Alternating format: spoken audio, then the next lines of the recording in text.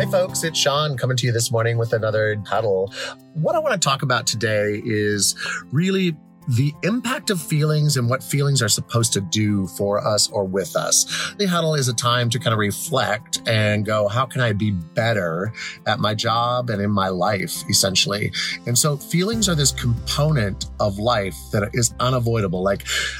Okay, I'm fair-skinned, and if you would see that I have lots of sun damage.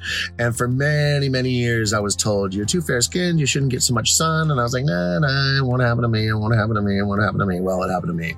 And so I say that because we're told by people our whole lives to pay attention to our feelings, or we're told by textbooks to pay attention to our feelings. But the message we get from the public at large is feelings don't really matter, they shouldn't be paid attention to, stuff them down, stuff them down.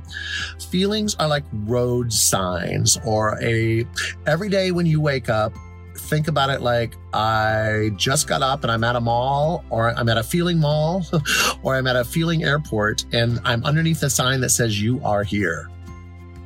That's what feelings do for you on a daily basis. You are here. Feelings create your inner reality.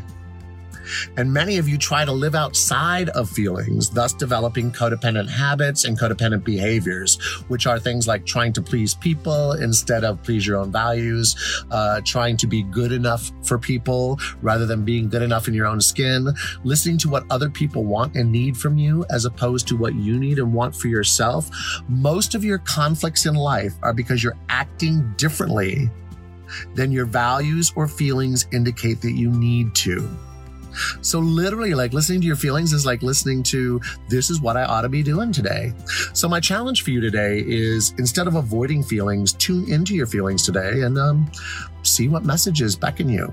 Good luck. Thanks for all you do with the animals. Thanks for all you do for my pets. Thanks for all you do for our profession. Take care of yourself today.